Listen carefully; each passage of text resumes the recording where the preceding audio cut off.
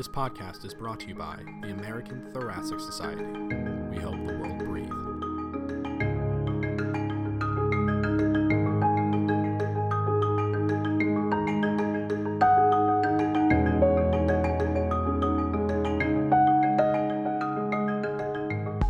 Hello, I'm Nitin Singh, and thank you for joining us for today's Out of the Blue podcast.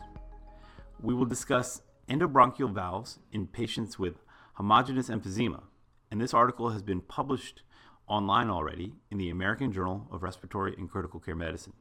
I'm joined today by corresponding author for this study, Dr. Ralf Eberhardt, who is professor of medicine in the Department of Pneumology and Critical Care Medicine at the University of Heidelberg in Heidelberg, Germany, and by Dr. Nicholas Hopkinson, a reader in respiratory medicine at the Imperial College in London. So I'd like to start the podcast with a question for Dr. Hopkinson. Before we talk about the current study, I'd like to step back for a moment and talk more broadly about lung volume reduction in COPD, whether by surgery or endobronchial valve, and how it might help patients with emphysema, particularly the groups that have been studied in the past, those with heterogeneous emphysema. Could you tell us about that? Sure. So emphysema is one of the pathological processes in COPD where the elastic tissue in the lung is broken down, and the small elastic alveoli are as they're damaged, coalesce into bigger and floppier areas of lung. Now the problem with this is that air gets trapped, so that when the patient breathes in, the emphysematous areas of lung particularly will fill with air, but when they breathe out, that air is trapped.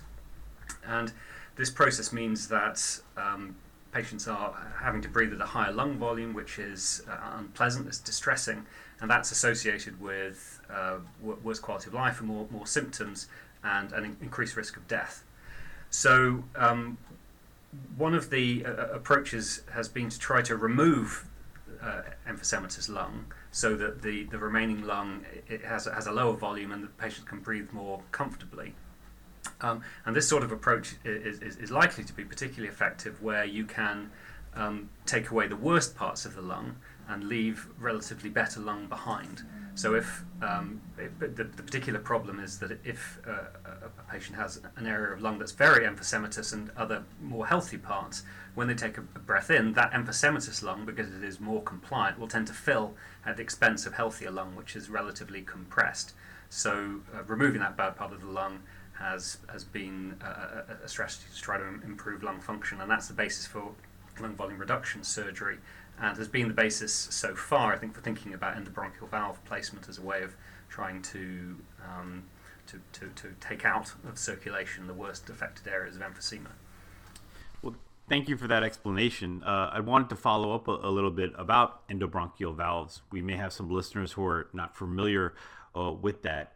So could you tell us how endobronchial valves are deployed and what are the risks associated with endobronchial valve placement? Sure. Well, thinking first of all about a surgical approach, in that situation, the bad part of the lung is excised.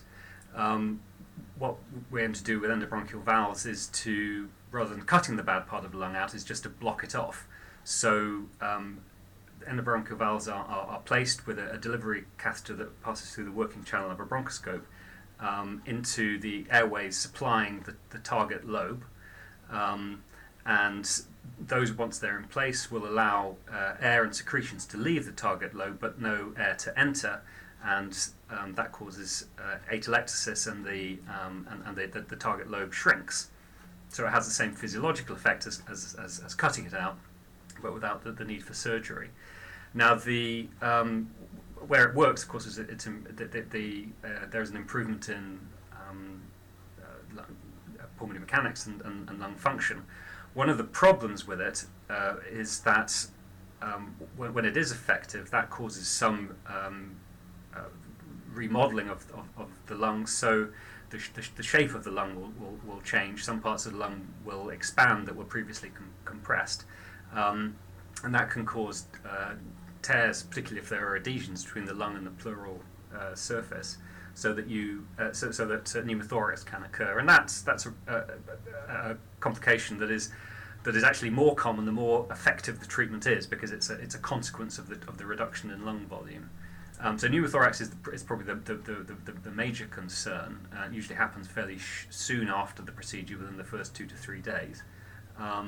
Other complications, I think, are because it's a foreign body in the airway, patients often experience an exacerbation-like syndrome fairly early on, and of course, because it's a thing that's been placed into the airway, sometimes they could be coughed up and need to be replaced or moved. Well, thank you for that detailed explanation, Dr. Hopkinson, and I'd like to now get into a little bit more background before we ask Dr. Eberhard about the study specifics, because I think it's worth discussing the evolution of the data here. It seems that the initial work on endobronchial valves showed limited success that may have been related to the patients that were picked. And I think an important point that comes out throughout this paper is the absence of collateral ventilation. So if you could tell us why collateral ventilation is important in picking the patients who are appropriate for endobronchial valve placement. And further, for those who aren't familiar, how is collateral ventilation assessed? So the purpose of the procedure is or the intent of the procedure is to achieve lobar exclusion, so that the target lobe is completely excluded from ventilation. Now, that requires obviously the airways to be blocked, but it also means that there need to be intact interlobar fissures, because if air can pass from an adjacent lobe through lower resistance pathways, because the interlobar fissures have been damaged by the emphysematous process, then the target lobe will remain inflated. So initially this wasn't, I think, appreciated, so that quite a high proportion of the patients who were in early trials, nothing happened. So the valves were put in, they didn't have any net effect on where air was going during ventilation, and the patients didn't really feel any different. So we had the early experience was of a procedure that sometimes worked extremely well, but only in a relatively low proportion of patients, and that was reflected in the early case series, but then also in the first large randomized controlled trial, the VENT study, where the primary endpoint was positive. There was an improvement in FEV1 and in walking distance overall, but because this was made up of large benefits in a relatively small number of patients who were collateral ventilation negative and very little change in the majority of patients, the overall size of those effects were really too small for this to be a sensible therapy. Now, with the appreciation that we're trying to achieve lobar exclusion and people who don't have collateral ventilation, two basic approaches to this, and complementary approaches exist.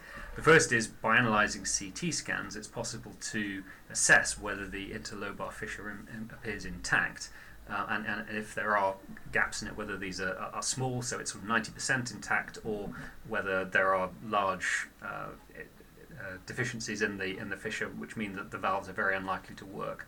So that's using an imaging technique.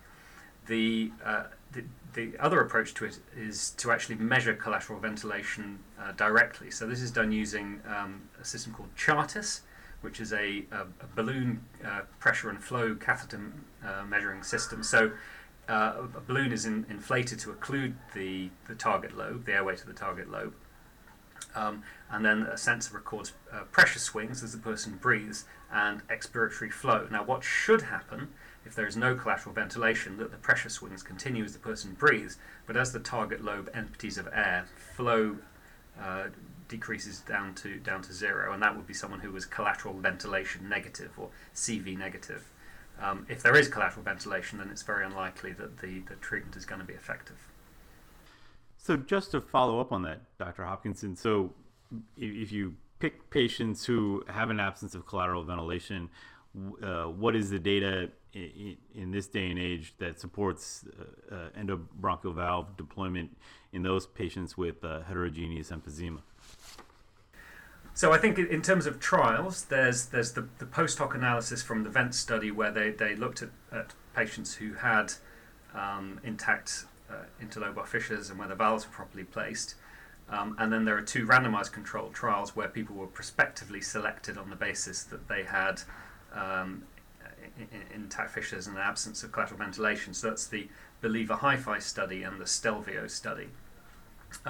The other, I think, quite powerful data in support is the data from, admittedly from case series, which does suggest that there's a survival benefit associated with atelectasis. So the early trials, which include people with collateral ventilation, are a sort of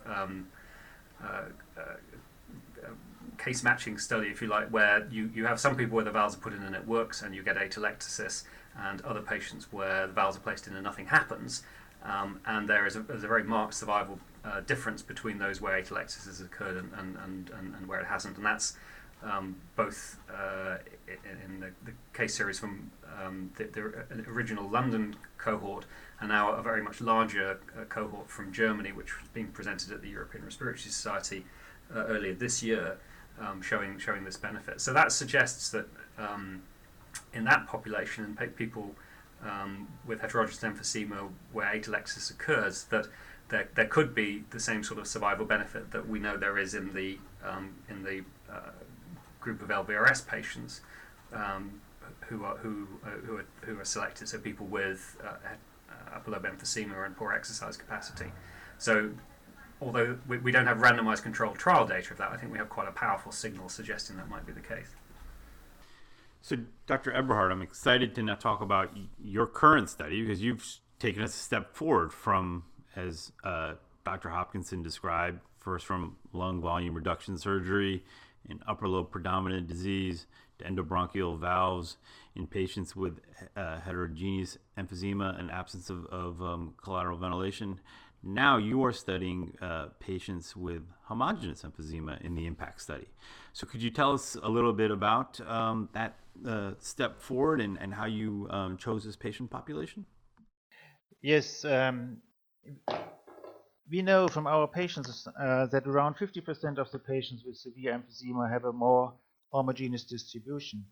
And although we know that a higher heterogeneity will be a predictor for better outcome maybe in our patients, we know that patients with homogeneous disease should also benefit from reduction of their hyperinflation to improve their respiratory mechanics, which maybe will be followed by an improvement in lung function, exercise capacity, and quality of life as well. And already in 2009, we could show that an endoscopic valve placement was feasible in patients with homogeneous emphysema. And now we have tested the efficacy and safety of this therapy option for this patient population in a randomized controlled trial. So, yes, so I guess going back to that, you've in the past described some patient outcome even several years back in patients with homogeneous emphysema. And if you would speak to some of the details of your prior work? This was only a feasibility study we have done in 10 patients to show that this is possible. And due to the small number of patients, we couldn't show any significant improvement, but results were in the correct direction.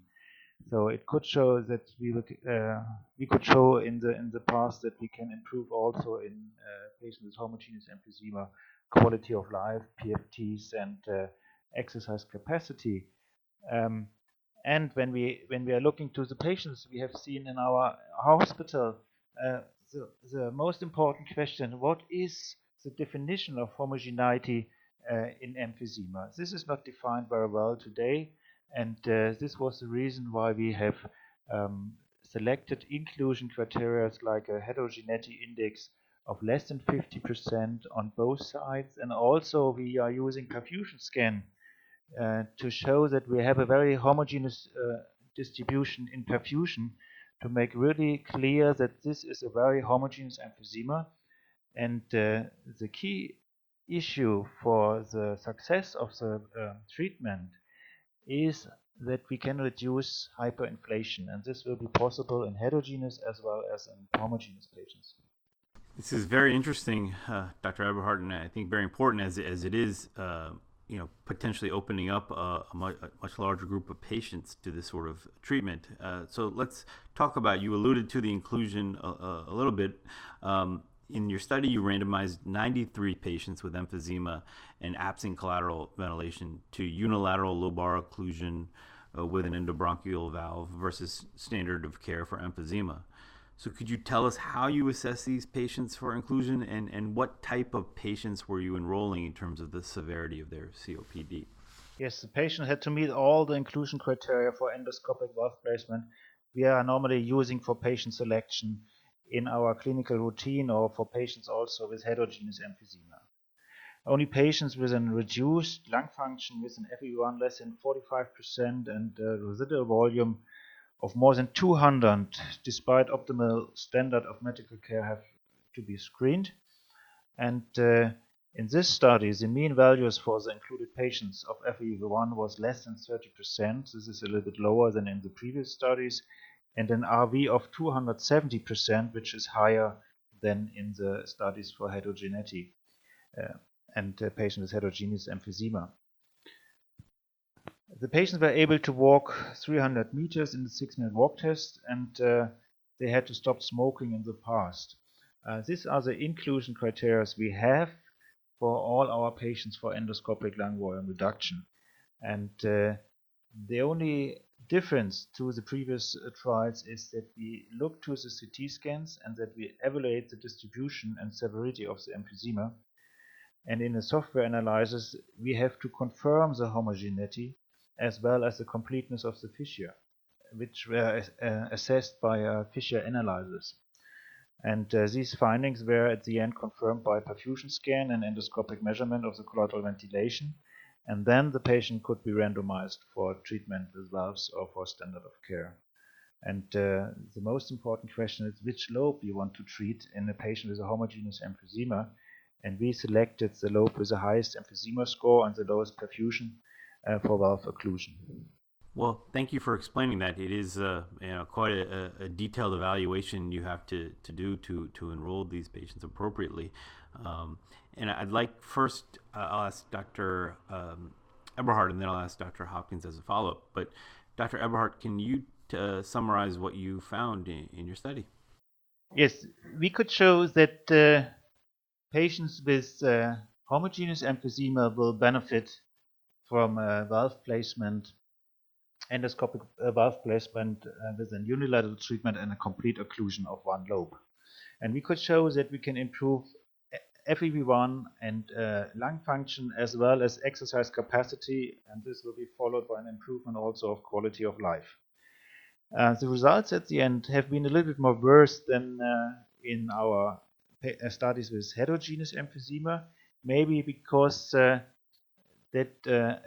high heterogeneity in the emphysema will be a predictor for better outcome or better success. And Dr. Hopkinson, I'd like you to comment on the study findings as well. Obviously, as Dr. Eberhardt said, this is a different group than in the prior trial, so it may be harder to find improvements in airflow limitation and quality of life and exercise tolerance, but it seems that the study did meet those measures.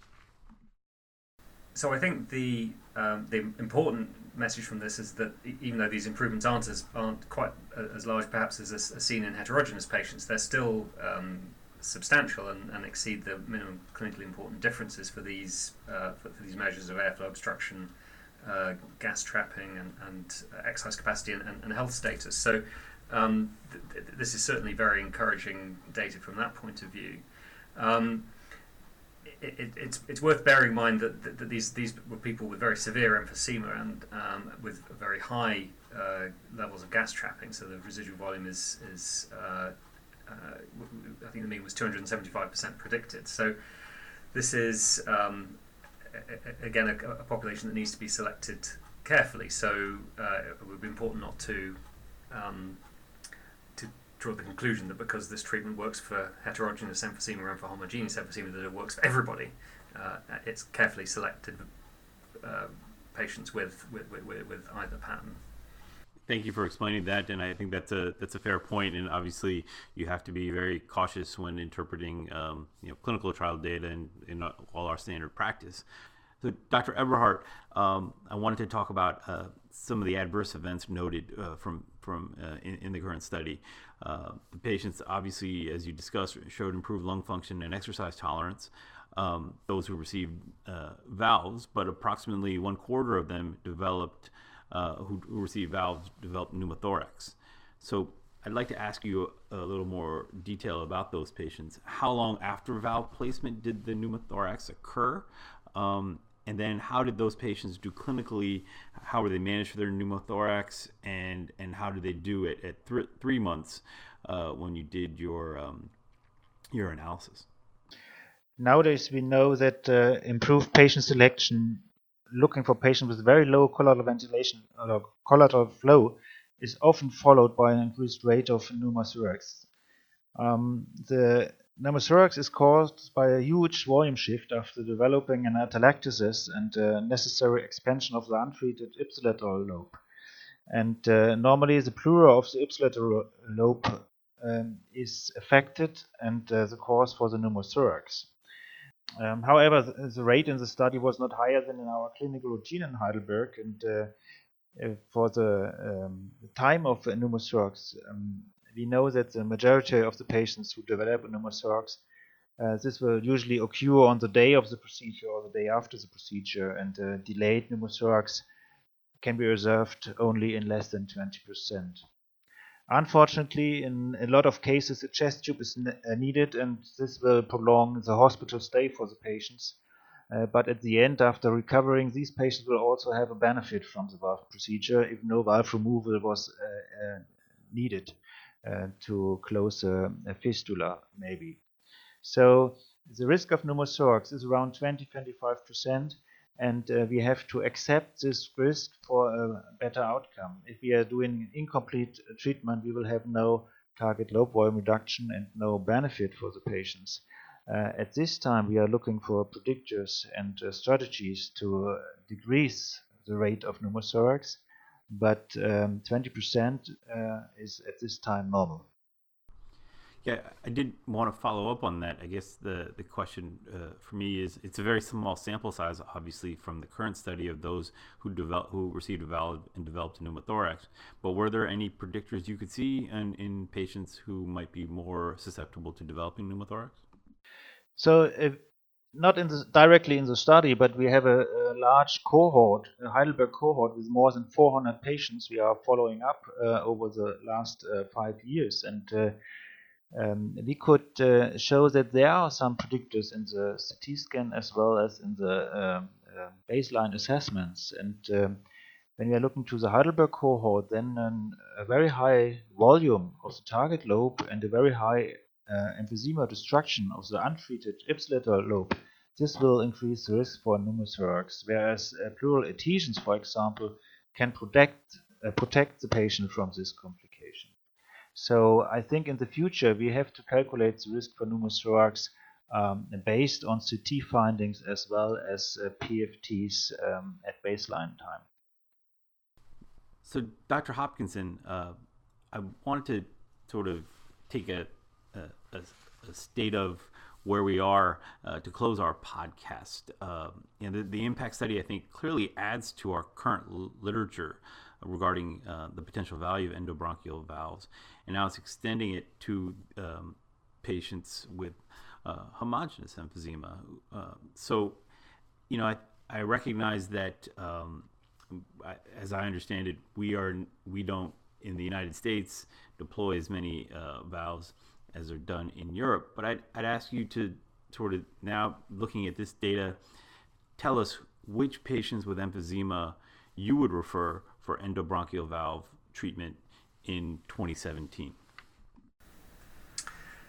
Well, I think to answer that question, you have to think about all of the options that are available. So the starting point is that we have a therapy already, which has a grade A evidence base, which is lung volume reduction surgery for heterogeneous emphysema and low exercise capacity. So one of the important bits of context for this is that the very, very few of those procedures are being carried out, and that is a real disservice, I think, to COPD patients.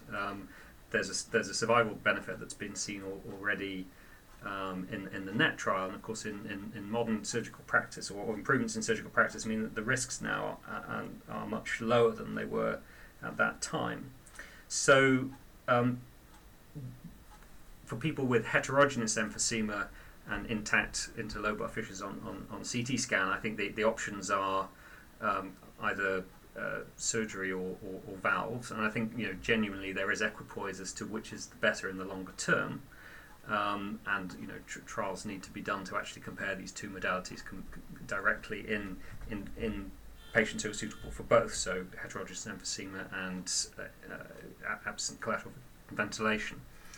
I think one finding from the IMPACT study, which is important, is it sort of cements the view that targeting the worst lobe is with valves certainly is going to be beneficial. So there's concern that performing surgery in lower lobe patients, unless they have a very, very much worse lower lobe than upper lobe, is associated with less good outcomes. Whereas the benefits with valves do seem to be based on